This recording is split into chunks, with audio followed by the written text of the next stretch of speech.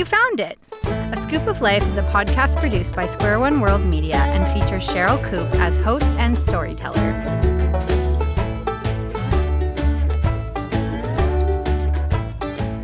Welcome, welcome, welcome. My name is Sherryl and I am thankful that you have taken time to listen. This is the second year of my weekly podcast, and each episode is a mix of one of my personal stories, music from a variety of Canadian artists, and concludes with a brief spiritual insight. I hope that as you listen, you not only enjoy the episode, but sense God's deep love for you and how your story can intersect with His.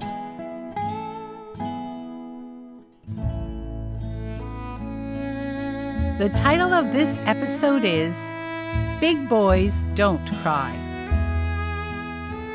Big boys don't cry, or do they? I absolutely love the outdoors, and the more I got to know the teens in the girls and boys clubs we ran in the inner city, the more I realized so many of them had never left the city to truly be in the great outdoors. As a result, the programming I and my staff set up for one of the first summers I was working in the inner city had us coming up with all kinds of trips that would allow us to expose the teens to our province and all the outdoor beauty it had to offer. Our schedule was full of beach days, hiking days, short camping trips, short canoe trips, and some special day trips that would have a surprise aspect to them. Each time we asked the teens to sign up for something, within minutes the roster would be full, and we knew that we would have a great time away with those who were registered to join us as staff. One special day trip planned was to an old hydro dam and the rapids which flowed over lots of large, smooth rock formations. The rapids were ideal for walking into, sitting down in them with a life jacket on, and then letting the water take you down a good long course of them, or using a small inner tube to sit in and then enjoy how the water would take you down the good long course of the rapids. Near the end of the rapids was a large rope stretched across the water that signaled the end of your time in the water and what you were to hang on to get out of the rapids so that you would not be sucked into the old dam. I could hardly wait for the teens to see this gorgeous series of rapids and to enjoy going down them. We picked up all the teens registered to join us, and by the end of the pickups, we had filled 2 large 40 Econoline vans with more boys than girls. It would be a fun day, and it was impressive to have so many of the boys who were part of a gang join us, as often they let us know that what we did was beneath them, and so they would not come along. Somehow, the mystery of the day and the prospect of being outside of the city intrigued them enough to join us this time. I was so excited to see them all, as I felt that being away from the pressures of the city and the gang was exactly the kind of break these boys needed. The ride out was uneventful but fun, with music blasting from the van radio, and at times all of us singing along to the tunes coming from it. Lots of teasing took place, and the more we got away from the city, the greater the sense of excitement and joy seemed to grow in the teens. Upon arriving at our destination, I was quickly questioned on what exactly we were going to do, and I instructed the teens to trust me, grab their belongings, help us carry the coolers of food, life jackets, and inner tubes, and then follow me. We trekked for a while, and upon rounding the turn where they all saw the rapids, squeals of delight and some groans were heard coming from the teens.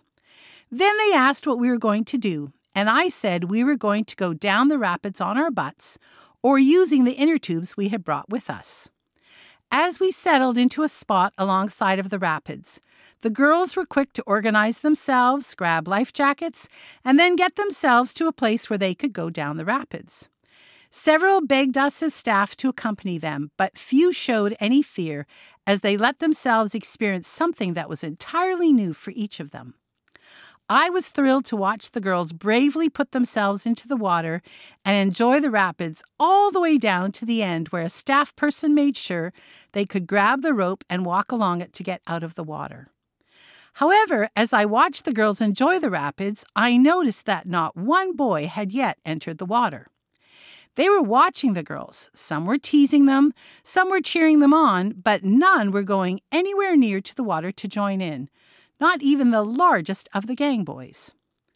I decided to go and inquire why none of them had yet tried the rapids. And as I got close and started to question them, they let me know that most of them could not swim, others didn't think it would be fun, and others said nothing. With a bit more probing, finally one of the large gang boys came really close and whispered into my ear that he was terrified to try going down and would only go if I went with him. Without hesitation, I let him and the other boys know that both I and some of the other staff would accompany them, and suddenly there was interest in going down the rapids. Two of the largest and seemingly meanest of the gang boys quickly came on either side of me, tightly grabbed my hands, and let me know that if I went with them and held their hands the entire time, they would try it. I agreed, and just as we were about to sit down for the descent down through the rapids, one of the boys clasped onto my hands so tightly I thought he might break my fingers. As I looked at him to ask him to loosen his grip, I noticed tears streaming down his face. Not wanting to draw attention to them, I leaned over and whispered that perhaps he should wait until I and the other boy holding my hand had gone down, and then he and I would go down on our own. He quickly let go of my hand, nodded in agreement, stood up, and headed to the side of the waterway, far away from any of the other teens. After the successful ride down the rapids with one of the gang boys, I returned to take the tearful one down with me. He was extremely hesitant and then began to cry once again as I encouraged him to trust me and come down the rapids with me. Since we were quite a distance from the rest of the teens, I assured him he would be safe, that I would never put him in danger, and that if he trusted me, he would be able to make it to the end of the rapids and maybe even have some fun.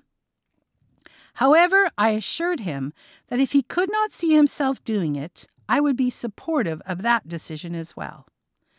After a while, he grabbed my hand and let me know that he indeed did want to try the ride down.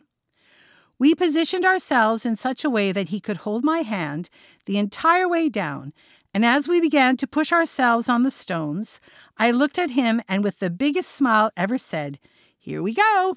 Try to have fun." Down we went, hands clasped and him screaming at the top of his lungs, yet with the widest grin on his face I had ever seen. Once we got to the rope, he grabbed it, let go of my hand, hugged me, and thanked me for being with him. When I asked if he wanted to go down again, he said he did, but only if he could hold my hand again. So off we went, and by the time we hit our fourth trip down, he assured me that he could now do it on his own, and on his own he did. Time and time again he traversed the rapids, displaying a greater amount of confidence each time.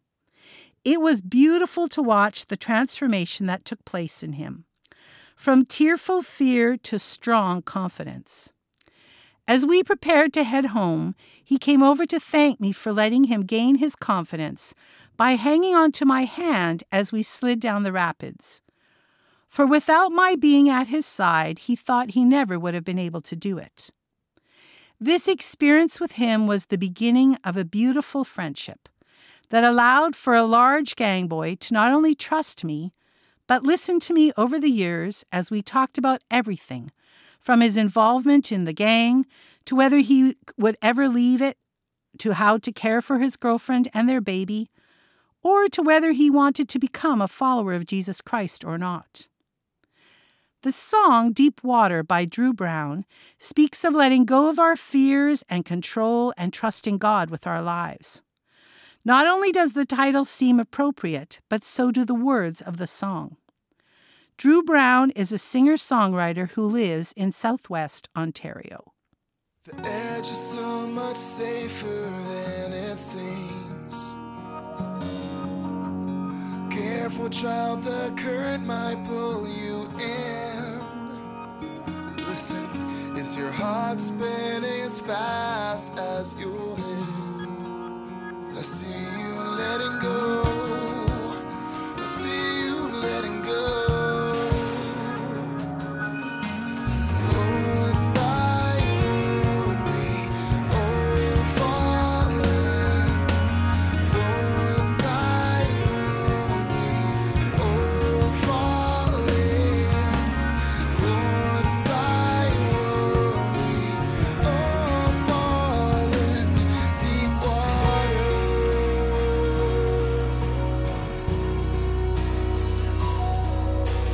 Cold and black as the night. There's a chill that creeps in when you can't see the bottom. There's no need to hold on so tight. 'Cause faith will sometimes ask us just to let go. I see you letting go. One by one we all falling. One by one we all falling. One by one we all falling. Deep water, deep water, deep water, deep water.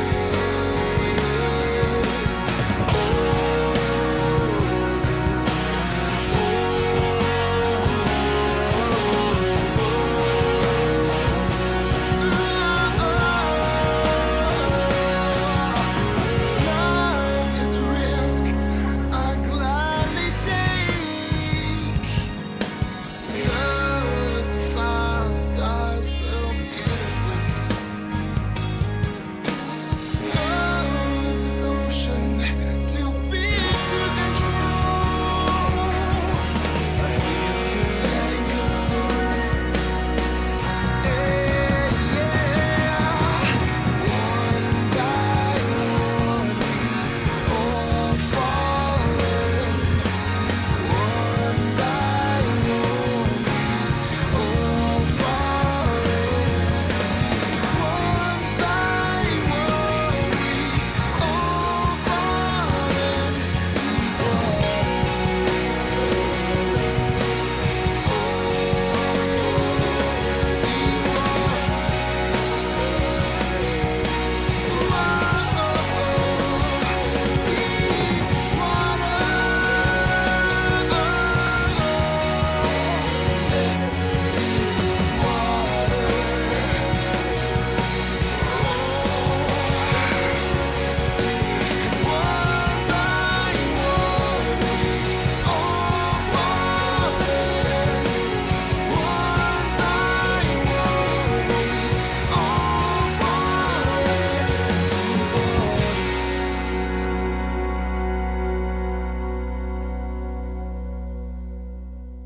How do you tell people around the world about Jesus? Juan from Colombia has been in prison for 10 years and a Christian for 5. He listens to Ernesto Pinto on Encuentro every day in his cell.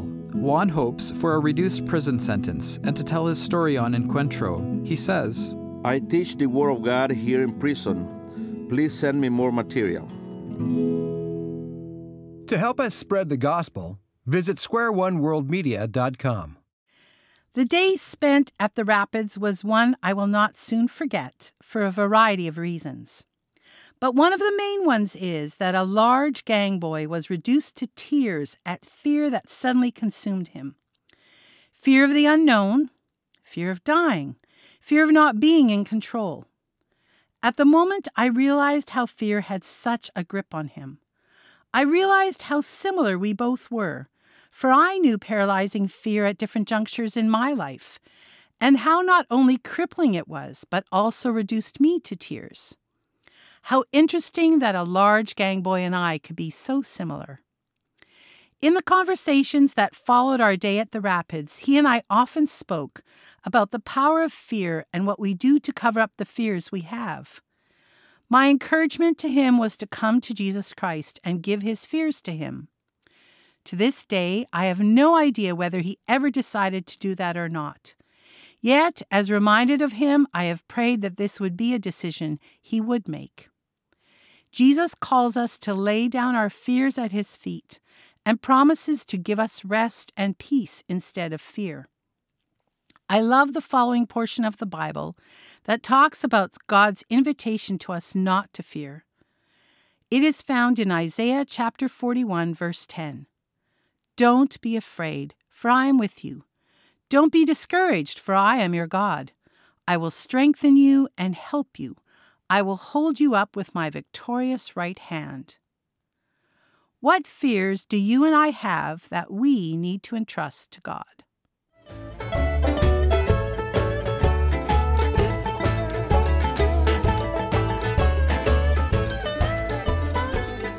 Thank you for listening, and I hope you come back each week to hear another episode. To keep in touch, you can find me on Instagram, Facebook, and the website www.ascoopoflife.com, which is spelled ASKOOPOFLIFE. Not with a C like in a scoop of ice cream, but with a K as in my nickname, Scoop. I would love to hear from you. Your thoughts on the podcast, any questions you may have, or things you would like me to pray about for you.